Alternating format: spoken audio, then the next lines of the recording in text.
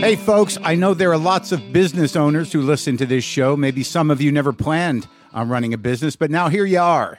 One thing you've always got to keep in mind is how much you're spending on your operating costs. That's one of the first things we had to keep in mind with WTF.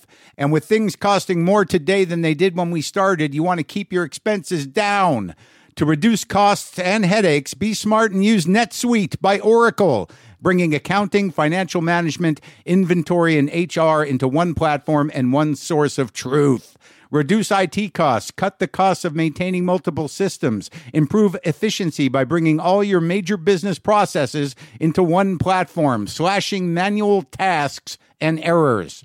By popular demand, NetSuite has extended its one-of-a-kind flexible financing program for a few more weeks. Head to netsuite.com/WTF for more. That's NetSuite, NetSuite.com/WTF. Lock the gate!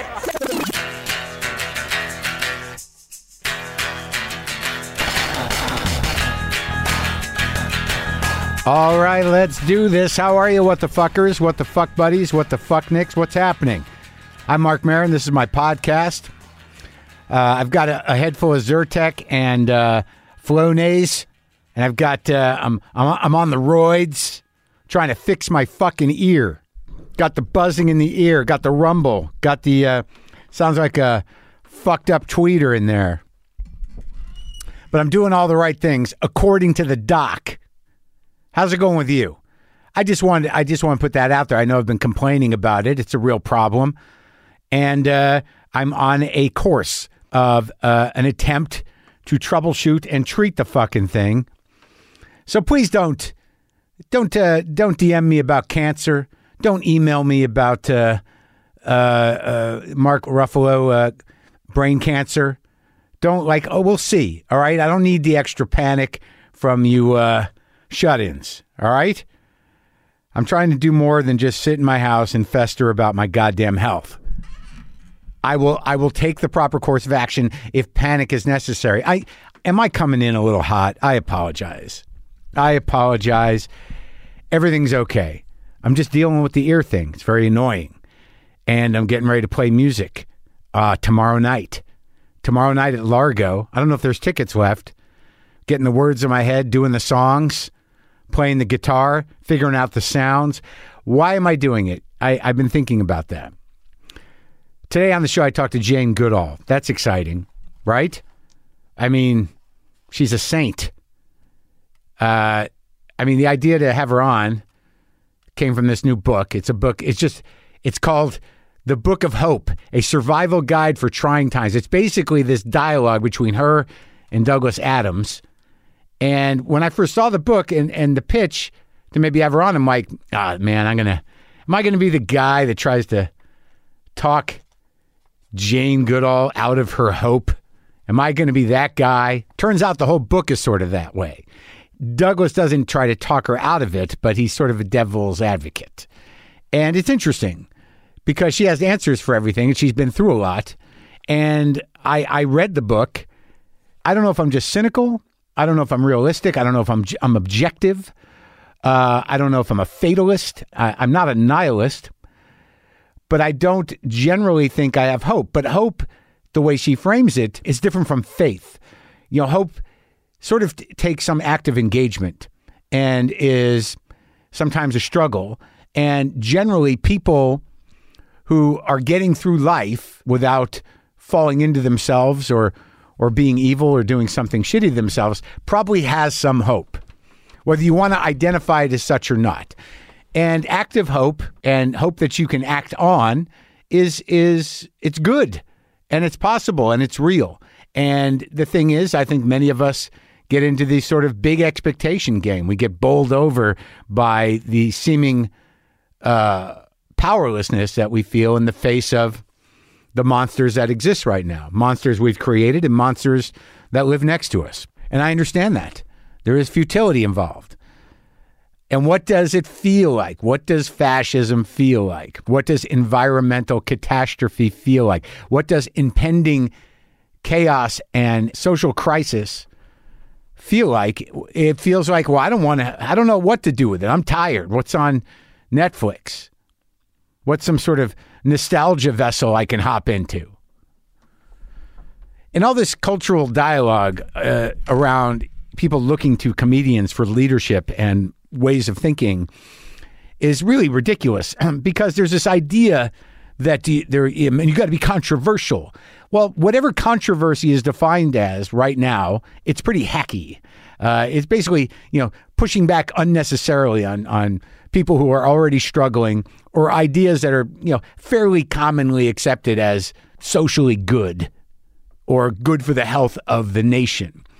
The real courage or the real hope or the real move forward is to embrace the situation we're in, embrace the vulnerability and the sort of fragility of the democratic system, of the environment, of minorities' ability to live in this country and feel like they can honor themselves.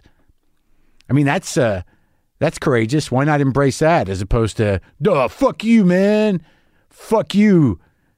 Everybody is free to speak their mind, and they should be, to speak their truth, even if it's based in fear or ignorance or just belligerence.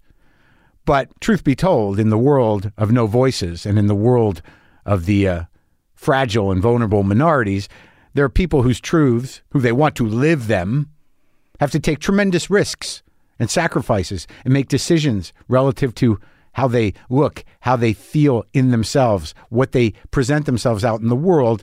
And some of them are attacked or made to feel less than or diminished or uncomfortable just walking out of their fucking house. That's the courage to live truth. There's a big difference between the courage to live your truth and the courage to speak your truth. Nobody is taking away the freedom to speak your truth. But a lot of times the people that are speaking that truth, that controversial truth, are diminishing the ability for people to live their truth. I had some shelves made for my office. Went to get some plywood cut. Presented a problem. But you know what? It's a bad transition. Is it though? I went and saw The Last Duel. I saw it last week. I don't even know if I mentioned it, but it was one of those movies where at the beginning I was like, oh man, I don't really like medieval stuff. And then by the middle, I'm like, holy shit, what the fuck is happening? And by the end, oh my God, this might be a great fucking movie. I highly recommend that movie. It's totally relevant. It's a fairly honest and interesting assessment of the toxic male gaze. It's kind of an amazing movie on a directorial level, on a writing level, and on an acting level. And it's totally relevant. It's not just a medieval romp through rape. So, heavy shit, grown-up movie, right up there with the best of my best for grown-up movie watching. So I highly recommend that. I also want to recommend again Reservation Dogs, the Sterling Harjo show. I watched all 8 episodes finally. What a lot of heart, a lot of fucking heart, a lot of hope, a lot of vulnerability, a lot of human shit going on there. It's what it's about. All we should be talking about. The only controversy is how the fuck can people not come together to fight the goddamn climate problem? Because, look, man, I know you're all going to adapt. I know you're all going to adapt.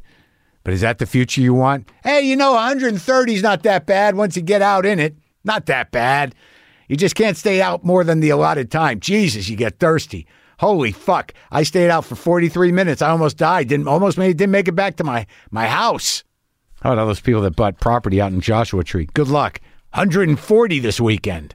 A couple of people actually died in their Airstream sitting on their property. It's like a convection oven. Just roasted little hipsters with their selvage pants on and their Westcoat boots. It was sad, though. The dog died, too. The one with the bandana around his neck? Yeah, that's right, Bo. They all got roasty toasty. Good investment, that Joshua Tree property. Anyway, listen, Jane Goodall, the book is called The Book of Hope, A Survival Guide to Trying Times by Jane Goodall and Douglas Abrams. The National Geographic documentary about her life, Jane, is streaming on Disney+. It's directed by Brett Morgan. And I watched that movie, and that really got me into getting a sense of her fully. And we talk about how her life and the study of the chimps were depicted in that movie. And there's also some talk about Louis Leakey, who was the anthropologist that brought Jane on board to work with him. And that's where her initial research into the ape communities began. And it was interesting. There's 2 points in the documentary that I talked to her about that actually struck me emotionally, but actually were manipulated. It was a very beautiful talk with a very, humbly powerful woman who's been through a lot and has maintained her focus on what is important for humans and for the planet. And it was an honor to talk to her. This is me talking to Jane Goodall. Sometimes I wish I paid more attention in school, or in some cases, any attention at all. There are probably a lot of things I could have gotten more out of, like literature, and now it's probably not in the cards to go back to school and study the classics. But luckily for us, there's a new podcast called The Foxed Page that dives deep into the best books of all time. This is basically like the best possible college English class, but more relaxed and fun. No pressure of grades or needing to prepare something to say in class. It's only the books you want to read and know about, presented by best-selling author Kimberly Ford. Everything from Cormac McCarthy to Madame Bovary, from classics like Frankenstein to modern hits like Lessons in Chemistry. I love Ireland, but I missed the boat on James Joyce. The Foxed Page has a 3-part series on Dubliners, and that's a pretty great starting point. Want to get the most out of what you read? The Foxed Page is for you. Get it now wherever you get your podcasts.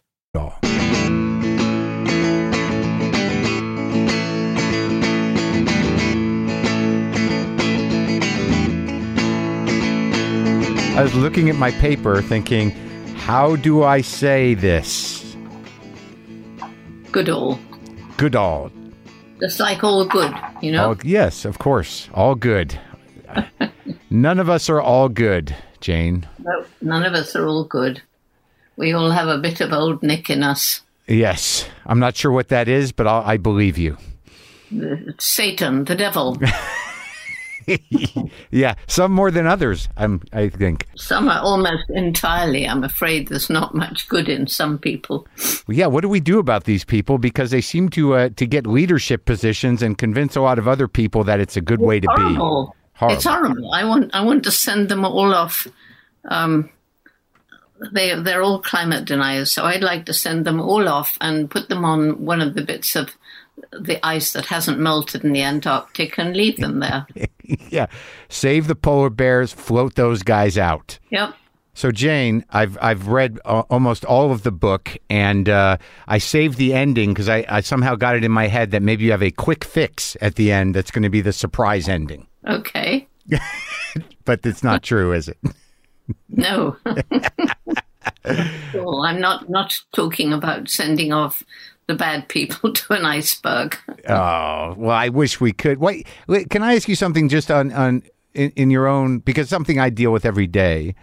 Do you have any ideas why so many people believe the people that are clearly evil and clearly lying and clearly manipulative? Do you have anything in your experience in research? Yes, I do. I think, having lived through World War II and read a lot about it, I think that when Hitler and Goebbels, they both said, if you say a lie often enough, people will believe it.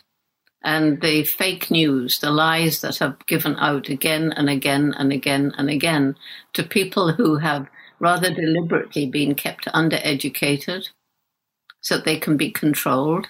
Yes. I can't think of any other reason. Yeah, and it's so it's disturbing at this point in globally that fascism is a very relevant and real threat to the survival of the species and just to people in general in terms of tribalism, right?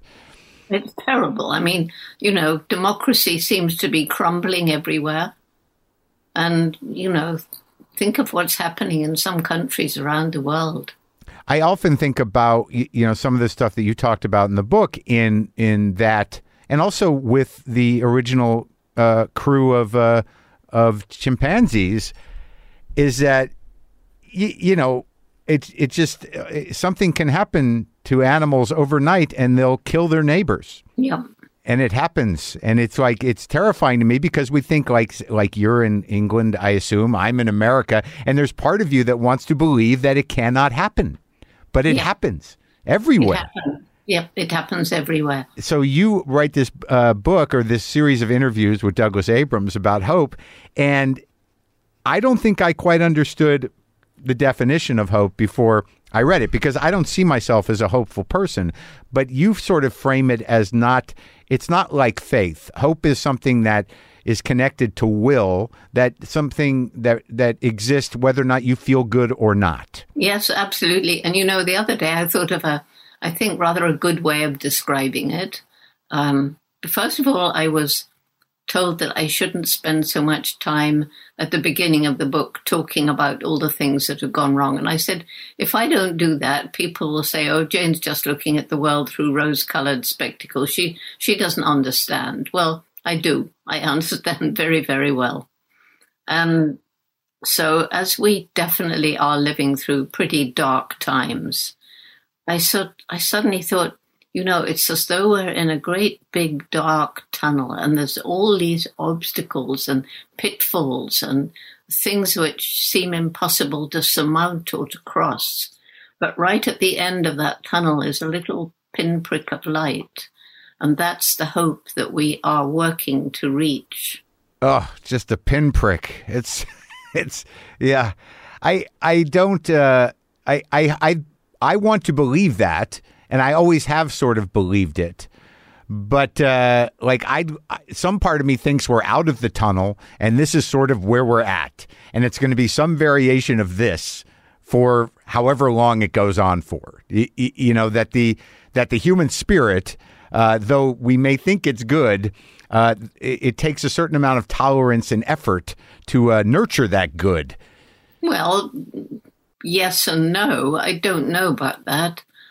It's extraordinary, the number of people who have this indomitable spirit, and I don't know where it came from. Yes. I was talking to somebody yesterday, and he was on his bicycle, and a car hit him, and he became paraplegic from here down, and he can move his arms but he can't move his fingers, he can't move his legs.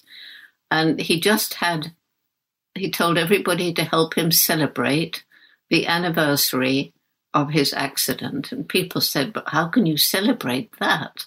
And he said, well, everybody tells me the first year is the worst, and then gradually you learn to come to terms with it if you don't go under, and you have physiotherapy, and, maybe some amazing new neurological magic will happen because medicine is coming up with extraordinary things all the time. And so I spoke to him yesterday, and it was just like, those are the kind of people that you speak with. And you realize that even if the world failed, we won't. We've got this incredible, indomitable spirit. And there's something there that is very, very precious and worth fighting for. I know, I agree with you, but don't you also think that, and I'm not here just to argue with you. I mean, it seems like the book, even Douglas Abrams in his polite way, was trying to argue you out of your hope. That was it. Devil's advocate, he said. Devil's advocate, right. But alongside of the indomitable spirit is our ability to adapt, which you know quite well from your research. And my fear is that, a year or so from now, people are going to be saying, well, 130 is not that hot. I don't think so. I really don't think so. I think we've reached a crossroads that many people understand. And, don't take this wrong. But for a very long time, the wealthy nations were sort of saying, oh, well, climate change is something, it's affecting Bangladesh and India and places like that. It doesn't affect us. Now, that's changed. Think of Hurricane Ida. Think of what happened in New York, unprecedented flooding. Think of the fires that are destroying the West Coast. I'm in the West Coast. We're on fire right now. But to speak to my point, now people sort of refer to it as fire season. Now, I know that what you're saying is correct, and there is an awareness of it, but there is something about the human spirit that also has a sort of gallows humor about what's happening, which I don't think is necessarily good. I have it myself, but I think it leads to inaction. Humor is good to get you through. And, what I was going to say, there's also this terrible flooding in Europe. Yeah. So Europe was very complacent. They're not anymore. I must say I have a fear for these big conferences. It's usually just a lot of talk and promises, but with no teeth to them.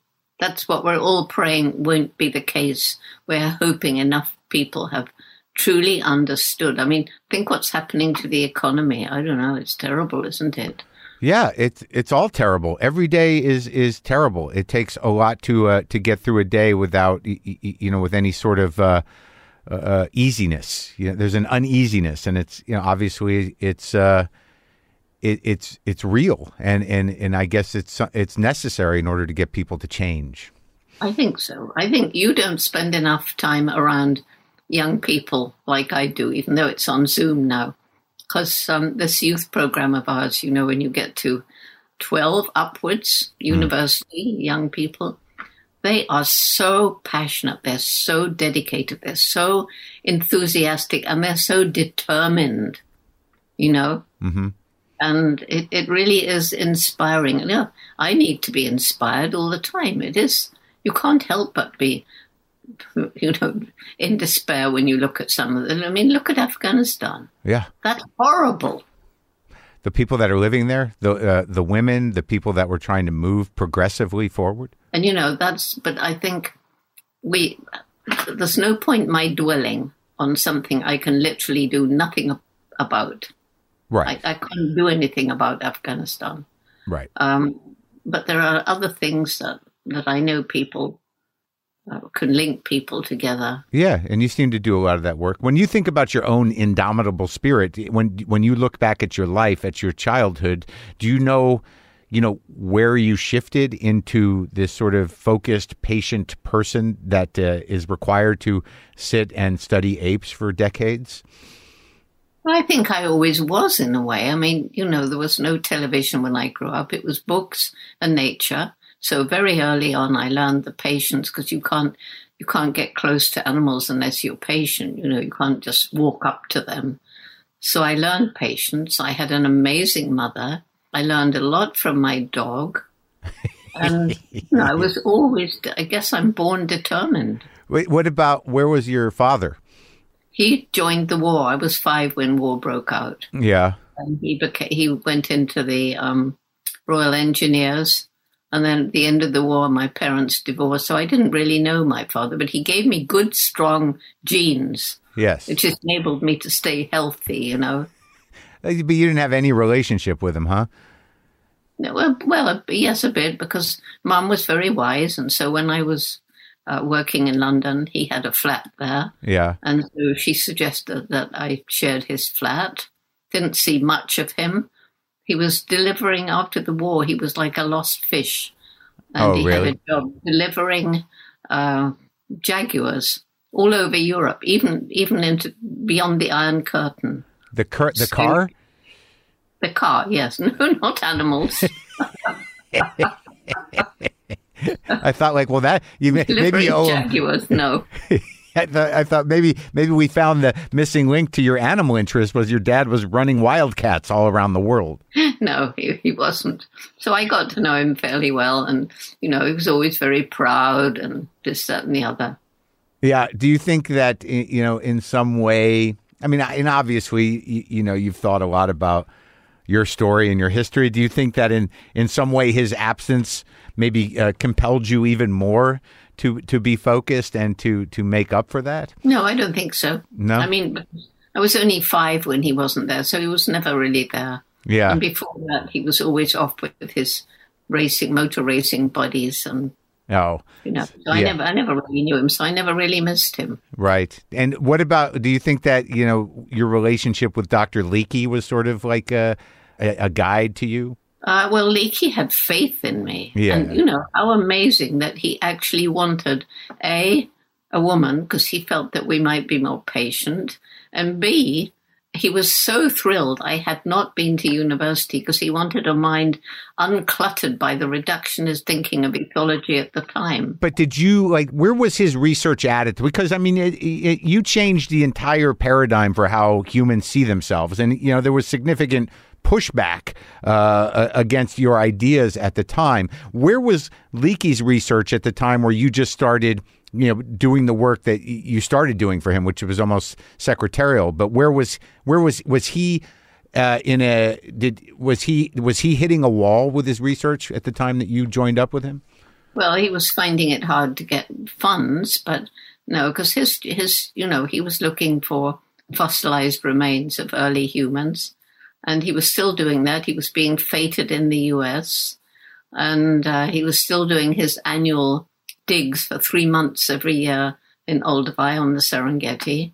And he took me there with his wife, one other young girl, and a few Kenyans. And that's where he decided I was the person he'd been looking for. He says for 10 years, looking for the right person to go and learn about chimps, because he believed in a common ancestor, an ape-like, human-like creature 6 million years ago or so. And so he reasoned, if Jane sees behavior in chimps today that's similar or the same as that in humans today, maybe that behavior was in the common ancestor. And we brought it with us in our separate evolutionary pathways.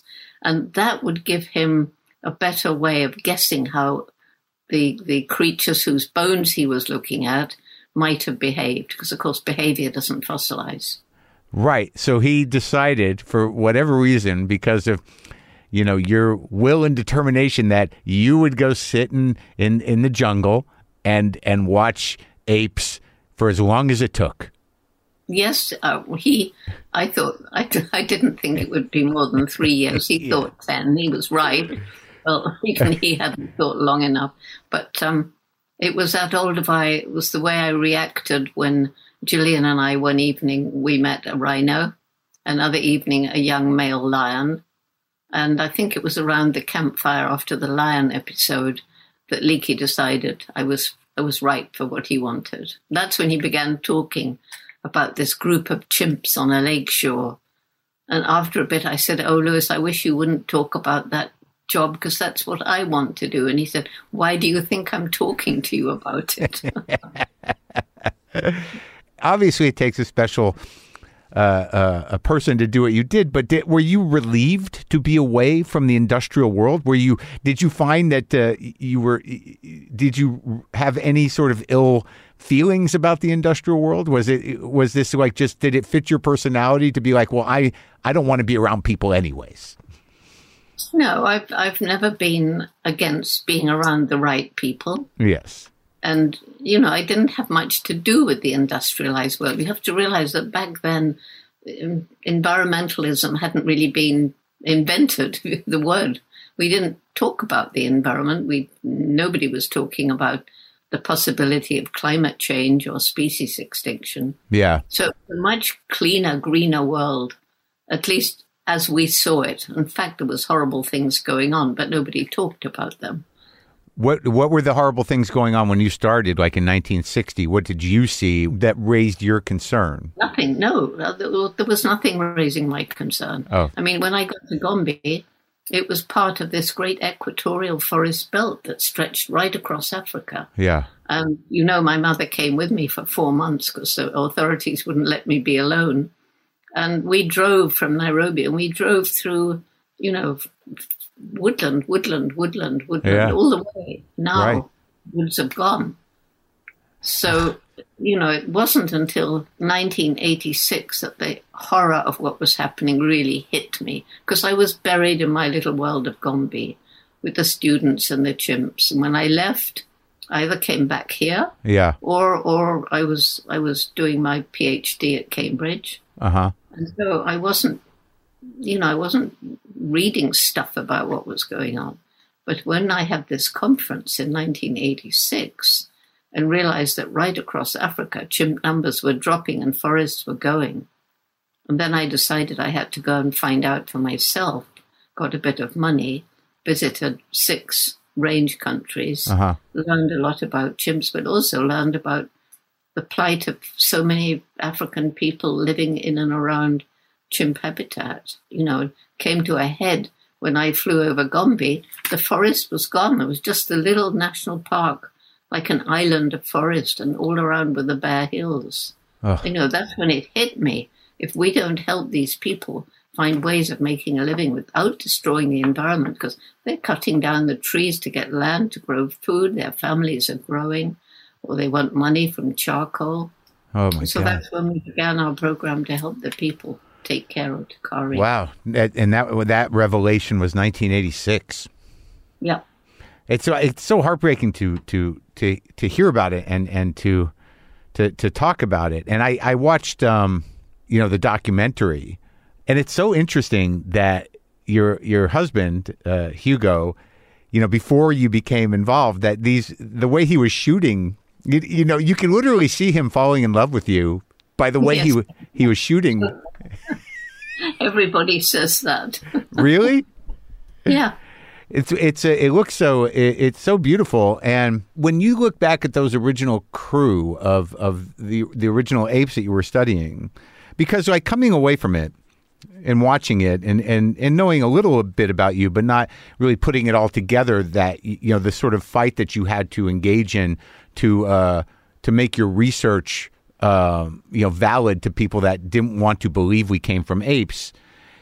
That was, the way you changed the way we see humans. But like in your right now, what moments around that original bunch of apes do you sort of still wonder about? Because like when I think about the 2 moments that I get hung up on that really dominate my mind and my heart are, when Flint died of sadness and when, the apes killed the other apes.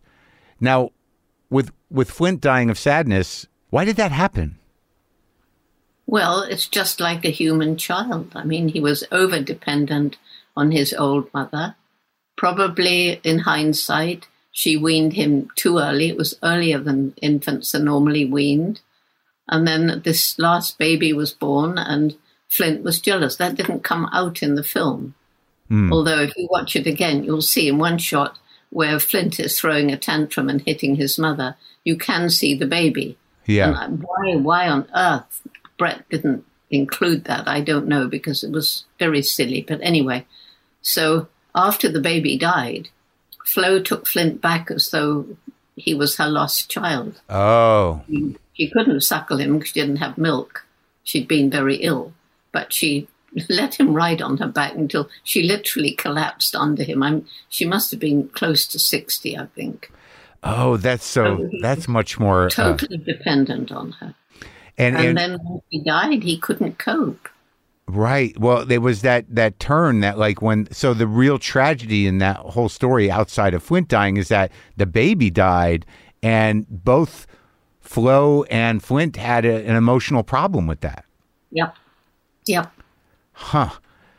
Now, are there still generations from that original crew of apes now? Oh, yes. We're on to, I think, we're on to grandchildren and the first great-grandchildren. And Flo's lineage, every single male son, every son that she had, rose up to the top position in the hierarchy and ruled for a while. And then his position was taken over by his brother. And so she was an amazing matriarch. Well, that was the other interesting turn for me, was that what was it? Because in the documentary, it sort of attaches the violence and the sort of the separation of the two groups of apes was relative to Flo's passing. So, what was it about the absence of that the matriarch that caused that? No, that wasn't true. Oh. It wasn't. It was. I don't think it was anything to do with Flo.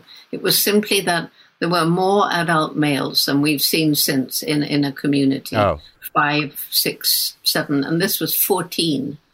And the relationships got so tense with different males competing for dominance that I think that's why they decided to move apart. So like humans. Yes, and then you see part of the smaller group that moved south, they were taking up a range that had been part of the whole community. So I think the real reason was, the northern males, now they wanted to get back what they'd lost, and they were a bigger group with more males. Huh. We know now that these territorial battles aren't just related to that. They happen with all the communities. The horrible part about this one, it was like a civil war because they were killing individuals they'd slept with and played with and nested with. It was horrible. So it was interesting, though. Was I wrong in thinking that the documentary suggested that the death of Flo? Yeah, they did. They did. So you're not thrilled with the way they cut this thing? Well, mostly I think it was really good. There were just one or two places. And, they say, artistic license and stuff. But I didn't have a say in it. Well, it's interesting. Those are the two places that I found most provocative and wanted more answers for. Huh. Yeah. So when you first started to realize that this was like the Civil War and like you saw, like you were getting some pushback, and I don't know what the timeline is about the theory that we come from apes in a general sense. But when you started to realize that this is exactly human behavior, if not regulated by civilization and law and conscience, I mean, that must have been a hell of a week for you. It was actually horrible. And it was in the early 70s, and you wouldn't know this, I'm sure, but there was a science, the politics of science. It was this huge conflict between those people who thought a baby was born with an open slate and everything about their behavior was learned, and the other side that said, no, there are instincts at work. And, clearly to me, yes, there were instincts at work. I mean, when people say humans aren't naturally violent, I mean, look around the world. Can you honestly imagine anybody believing that we don't have some instinctive aggressive tendencies? Because we do. I mean, so I dared to say that. And I was kind of like blackballed, I suppose. But as I was just wanting to be in Gombe and learn, I didn't really care at the time. And do you this is an interesting example about the sort of resistance of a paradigm that, was, conclusive, but not based in fact, which is something we're dealing with now, which is almost somehow revealing of a certain, malignant instinct of animals, that it's almost territorial, right? To say that this is the way it is, you know. So did you notice that they were acting like apes? Well, all I know is that when two male chimps are competing for dominance, they try not to fight because, they can get hurt. So they have these big displays and they stick their fur out. They swagger from foot to foot, bunch their lips in a furious scowl, maybe throw a few rocks. Isn't that just like some human male politicians? Yes. There's no difference. Yeah. It just must have been sort of like, well, outside of, what was it that finally sort of gave way for your research to take hold? I think because, when I finally got to Cambridge, after I'd been about 2 years with the chimps, I was shocked and horrified because these professors, I was a bit nervous. Remember, I hadn't been to college, and here I am doing a PhD. Yeah. And I was told, oh, Jane, you shouldn't have given the chimps names. You should have numbered them. That's science. And you can't talk about them having personalities, minds capable of problem solving, and certainly not emotions. Those are unique to us. In fact, it was stated that the difference between us and all other animals was one of kind. And of course, the first person to bring this evolution was Darwin. Yeah. And he was greeted with the same hostility. But we now know that we are descended from an ape-like, human-like common ancestor. Genetically, 98.7% of our DNA is the same as theirs. What I thought was amazing was I don't think I fully realized just how different they all look from each other. Yeah. That's the real personality. Yeah. Yeah, I just learned that from watching that documentary. Yeah. So I continued to write about them as I knew was the truth. And then Hugo's film, the film, a lot of which you saw, Yeah. that started going around. And then science gradually had to believe, but we didn't, I never confronted them. I didn't make a big battle out of it. I just quietly went on doing things my way. And I was really lucky in that my supervisor was one of the top 3 ethologists in Europe at the time. Uh-huh. And he was my sternest critic on, he was, oh, what am I going to do with this student I've been given? And she's writing all this awful stuff. But then he came to Gombe. And after 2 weeks there, he said that he'd learned more about animal behavior than in the rest of his life. He helped me to express myself in a scientific, logical way so that I would have a defense against all these other scientists who wanted to pull everything to pieces. So what was that trick? It was just a way of presenting the research? Yeah, it was a way of well, first of all, logically thinking things through. Science at the time was saying you can't have empathy with your subject. And I was thinking, well, that's ridiculous. You need to have empathy because then very often you get an idea as to why they're behaving like that, because we would behave like that in that situation. Then you can step back and be a scientist and say, well, now let me prove it. Yes. And that's what he helped me to do. So that was, okay, so that was a complete kind of reconfiguration of how animal research could be done, to include empathy as part of the process. Yep. It's astounding. So were they just watching animals in captivity mostly, or what were they doing? Yes. I mean, when I went out into the field, there were a little smattering of people doing field research. George Schaller with the gorillas, two professors in South Africa studying baboons. There was this woman studying giraffes, but mostly people were studying them in captivity. Which is like studying people in prison. Yes. Yes, that's right. So they're not going to behave in any other way but sad and confined and angry, and they're not even registering that because they're not engaging empathy. So their research was almost worthless. Well, but anyway, my way of not confronting but telling stories, that worked. So there was no big hoo-ha.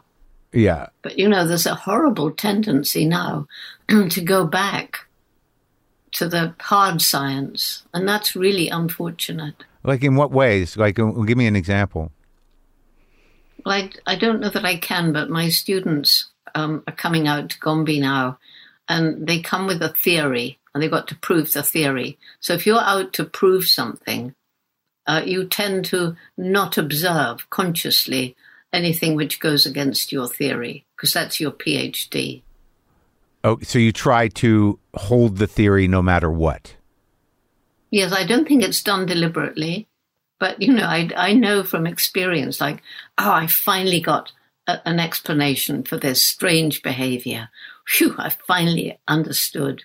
And then you see one behavior which absolutely contradicts your theory. How easy to pretend you didn't see it. Nobody else saw it. Right, or that it was an anomaly. I couldn't do that. Yeah.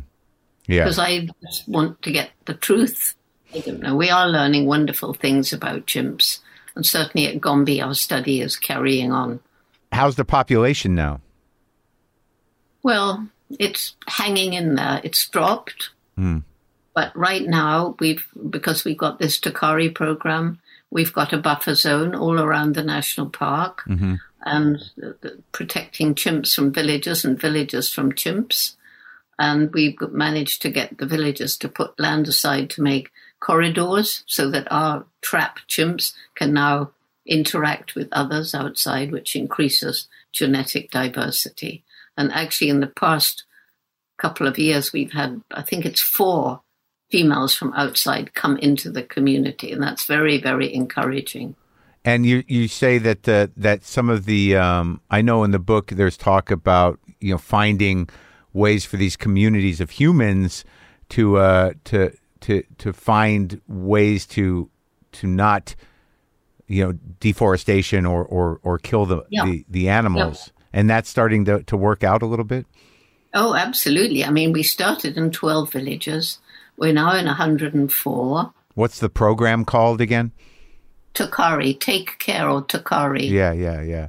And so I think one of the best things we introduced was microcredit based on Muhammad Yunus's Grameen Bank, so that particularly women can start their own small, environmentally sustainable businesses. And that's like having a tree nursery and selling the seedlings, or keeping bees. That's very popular. Those sort of things. And we have our youth program, Roots and Shoots, in all the schools throughout these 104 villages. There are volunteers from the villages who learn how to use smartphones, and they monitor the health of their village forest reserves, which is where most of Tanzanian chimps live, not protected. And they've now realized that protecting the environment isn't just for wildlife, it's for their own future. So they've become our partners. And that program is in 6 other African countries around chimp habitat. That's amazing. So that, the hope is that the reward of that, or the pride of that, or seeing the results of that will encourage a continued commitment to it. Absolutely. And we provide scholarships, as many as we can, to keep girls in school, to give them a chance of secondary education. And it's been shown all around the world that as women's education improves, family size tends to drop. And our family planning information, delivered, by the way, by local people, not us. And it's very well received because people, even in remote villages, have understood the way out of poverty is a good education. They can't afford to educate 8 or 10 children. Well, I think what's interesting about what you just said there is that, through practical and personal engagement with the environment that facilitates change, that they can see, that you can see how it affects the future. And it seems that one of the big problems that we have in this country for different reasons, or in the industrialized world, is this weird, true inability to understand, what we're doing to the future right. And this is supposedly intelligent people that for different reasons, we've become so distracted, through technology and through media that, a lot of people are unable to just connect to the reality of how much damage we're doing. Yes. And also the fact that we actually, even if we live in the middle of a city, we are part of the natural world and we depend upon it. Clean air, clean water, food, shelter, everything. Yeah. But what we depend on is healthy ecosystems. And when I was in the Gombe rainforest with that glorious forest ecosystem, I thought, well, all these life forms, every little plant and animal, they're all interrelated. They all have a role to play. Yeah. In what I think of as a beautiful tapestry of life. Yeah. And every time a species goes extinct, it's like a thread is pulled from the tapestry. And in the end, it will hang in tatters. That means the ecosystem will collapse. And that is happening. But see, that's why I concentrate so much on young people, because they get it. Yeah. And Roots and Shoots is now in over 65 countries. Well, that's great. Kindergarten members in university. Even we're getting the staff of big corporations to form Roots and Shoots groups. So it's like, checking out in your company, are you harming the environment, and being like little watchdogs, really. Yeah. I mean, and now this is like where I feel like I'm doing what Douglas did in the book, which is that, is it enough? Is it going to be enough, Jane? Well, we don't know, do we? No.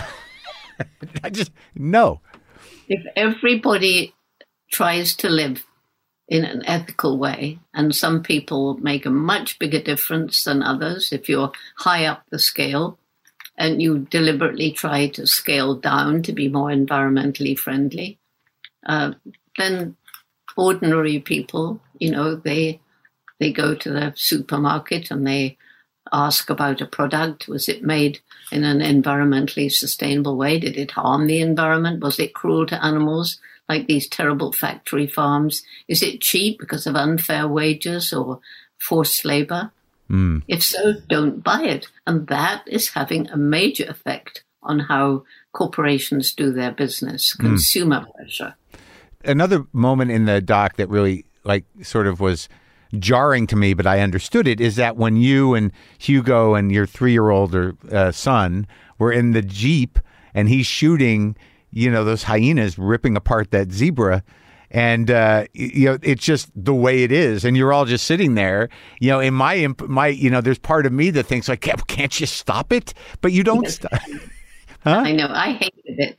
I'd gone be the chimps hunt. And most of my students, that was the highlight of a day if they saw a hunt. I hated the hunts. Yeah. I don't like that sort of thing, but it's nature. And it's very different from somebody who goes out proudly bragging, coming home with the head of an elephant, an endangered species, which he's shot. Big guy I am. Photograph, foot on elephant, foot on giraffe, foot on rhino. How can they do it? I don't know how they do it. I don't know what kind of people those are. I don't either. I mean, it's horrible to me. And that still goes on a lot? Yes, it certainly does. It's lots of wealthy Americans, but it's not confined to Americans at all. And that sort of a hobby or whatever that murderous hobby alongside of what is? Can you explain to me what the bushmeat business is? Oh well, the bushmeat we've had for years and years. People living in the forest have done sustainable hunting. Yeah, they kill just to eat, but the bushmeat trade. It's the commercial hunting. So instead of killing something to feed your family, you kill something to sell. Right. And then you want to kill something else to get more money. And so your livelihood is now dependent on getting money from killing. Okay, so the bushmeat industry, then, what if you could call it that, was relative to the lack of other types of jobs in communities. Yeah. Okay. Yeah. So it was. Yeah. It's not some weird exotic pursuit of different flavored meats. It's literally desperation. Yeah, that's right. And then of course you've got the animal trafficking, where you take live animals or kill them and get their body parts, and you send them off to wildlife markets around the world, and you sell them for food or medicine. You sell them as pets. I just saw an undercover. Well, I suppose it wasn't undercover, but anyway, it was filmed in a Belgian, Italian, one of the two. They have wildlife markets. Yeah. And now we know that 75% of all new human diseases originate from contact with wild animals. I give money to, there's a place in North Carolina called the North Carolina Tiger Rescue that actually rescues all these animals, because apparently in the United States you can buy one of these large cats. Isn't that awful? Yes. You can buy a chimp. And how is that, how is that a good life for the chimp? And also, what are you thinking? Because all these cats end up getting too big and then they don't know what to do with them. And they end up at this place. It's a lovely place. I think, you go there and they're just taking care of large cats that get bought as pets. Yep, I know. And there's ones for primates and there's also sanctuaries for animals rescued from these factory farms. Yeah. That's a terrible, terrible life. Oh, it's just, I can't. Are you a vegetarian? I've become a vegan. Oh, really? Is it better? Because of the horrible treatment of dairy cows and chickens, egg-laying chickens. Yeah. It's awful. And, if you like meat, some of this meat substitute is so like meat that I can't eat it because I just hate the thought of eating meat. Really? You can't even eat the fake meat? No, I can't eat the fake meat because it tastes like meat. Oh, wow. How long have you been a vegan? Oh, I've only been a real vegan since the pandemic, because at home it's easier. On the road, I used to be 300 days a year on the road. So I was vegetarian forever, but and I tried to be vegan. But, you can't be going around and staying with people and be totally vegan unless you're very wealthy and you have your own plane, your own supplies. Yeah. Do you find that, do you feel like it's outside of the mentally and spiritually shifted how you feel? Does it physically, you feel a difference? Oh, physically you feel lighter. And also you feel if there's something that you really liked and you miss, then that makes you feel very good. Right. Because I'm suffering for a cause that makes you feel good. I like milk in my coffee, but I don't have it anymore. What do you use? Almond milk? No, I don't like that. You see, I don't use any milk. Oh, so you can't because it reminds you of milk. No, it's just because I don't like the flavors. The only one that's more or less flavorless is oat milk, but they only sell it in huge containers, and nobody else in the family likes it, so it's a waste. Okay. You can't freeze it. So you just drink it black. So I drink it black, which is fine. I'm getting used to it. Oh, good. I noticed it like there in also like just a way of sort of figuring out where we're at now in the documentary about when the polio epidemic hit the apes. Oh, that was the worst. It was worse than the war. Oh, it was terrible. Oh, it looked terrible, and you weren't quite able to identify where it came from. Well, we were more or less. There was a big outbreak in the Kigoma, which is the town to the south, and 2 chimps were seen dragging limbs in the villages south of Gombe. Oh. So we assume, but the doctor at the time, he was an Italian. And he was obviously no good. He refused to admit it was polio. He didn't get any vaccine. When Mum and I arrived, he told us there was no malaria, so we didn't have malaria medication. Mum certainly very nearly died. Of malaria. So there was no proof that what was going on in Kigoma, but there's still people totally crippled. And obviously it was polio.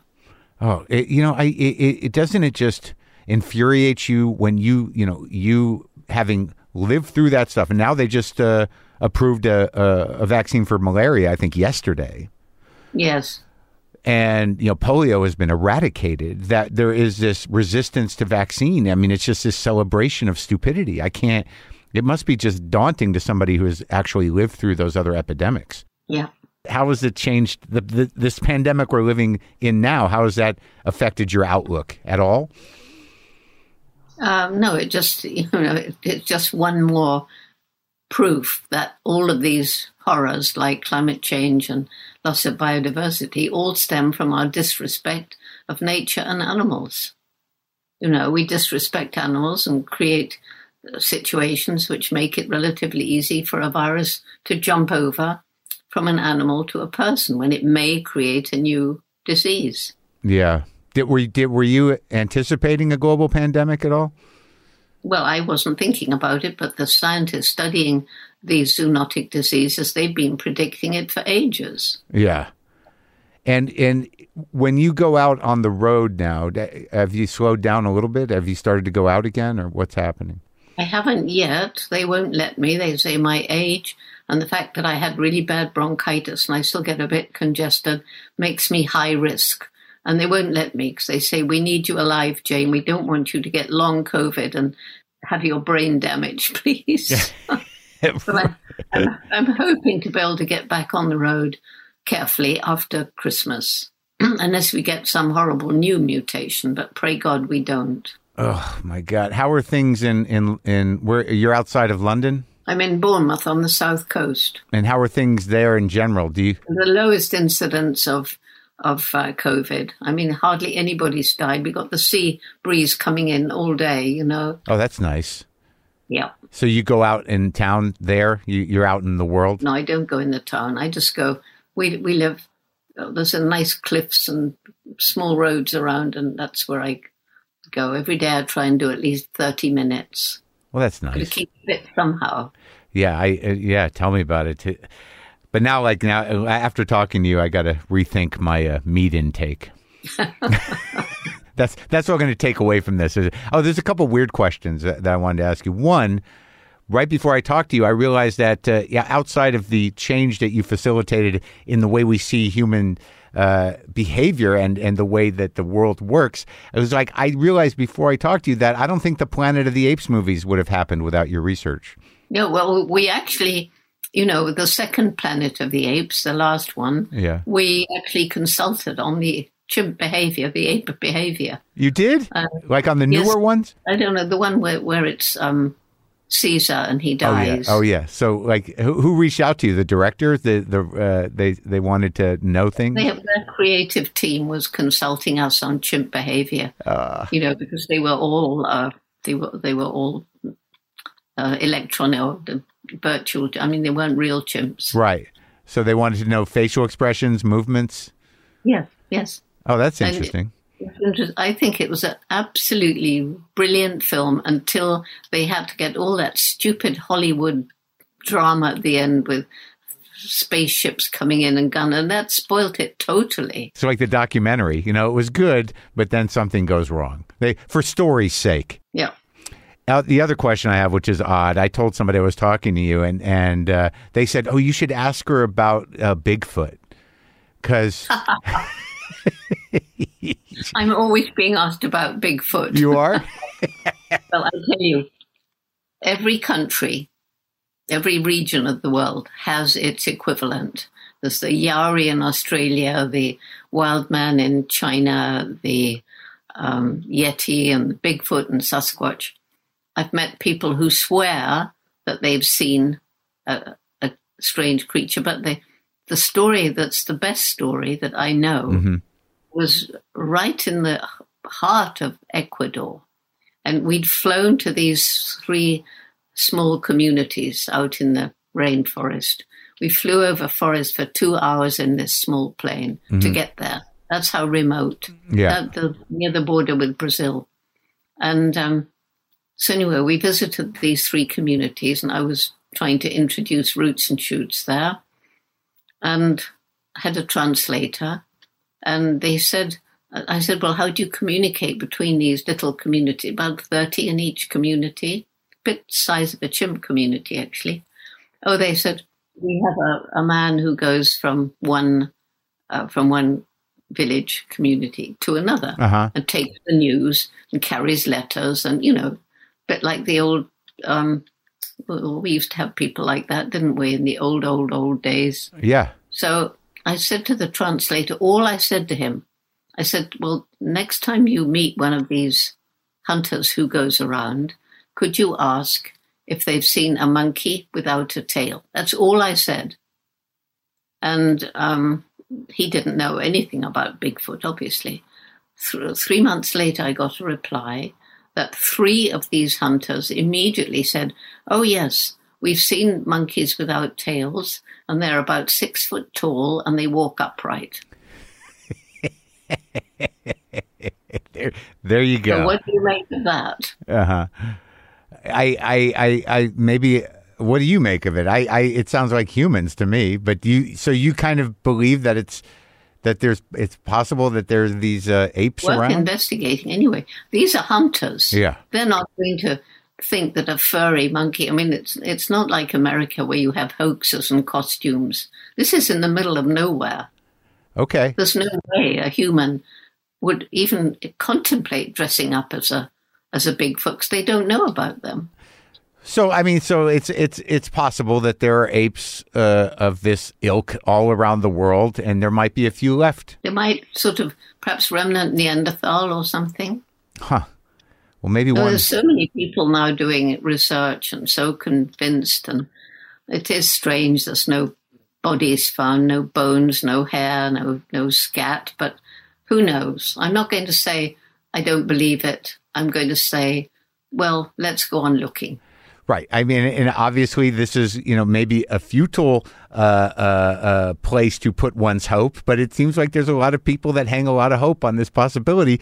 And I guess if you're going to use your hope in that way, because it makes your life interesting, okay. Yeah. And, that Ecuador story, I mean, honestly, there's no explanation for it. Three different hunters. Yeah, but couldn't that be mythology? In a way, of the evolution of an idea. I mean, do we know the backstory? Because it seems like it's one of those stories that can kind of be passed around through villages, and this idea of it, not unlike here, it's almost a mythology. Yeah, right. That's why somebody should go and investigate. I wanted to send someone, but we didn't have the money. You would have, huh? Yes, because I wanted to find out just the sort of questions you're asking. Well, maybe one day, Jane.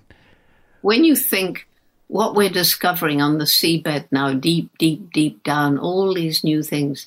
And then I was just talking to this amazing woman, Meg Lohman, known as Canopy Meg. She pioneered exploration of what she calls the eighth continent up in the canopy of the rainforest. There are so many hundreds of new species up there that never come to the ground. Huh. Well, maybe when we save the world, we can do all this research. Well, we have to do the research quickly because some of it's vanishing. But the more we find out, the more amazing it is, the better chance we have of conservation. Like now she's made walkways in every major rainforest around the world. And ecotourism has taken off and people are going, giving the people an incentive and a way of making a living without cutting down the trees. Well, that's good. Now we just got to get rid of Bolsonaro and we'll be okay. That's right. And a few others with him. Yeah. Well, it was great talking to you, Jane. It was a real honor, and I hope you had a nice time. I did have a lovely time talking to you. Take care. Bye.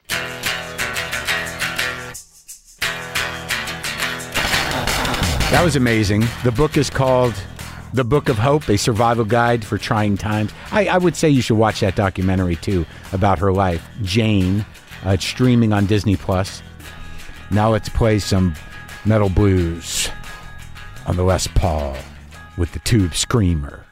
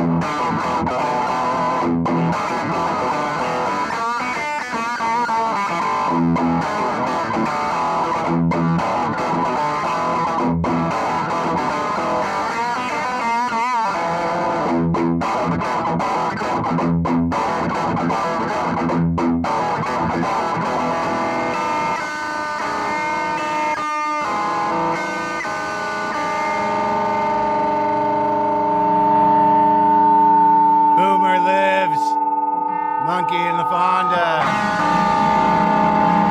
Cat angels everywhere, man.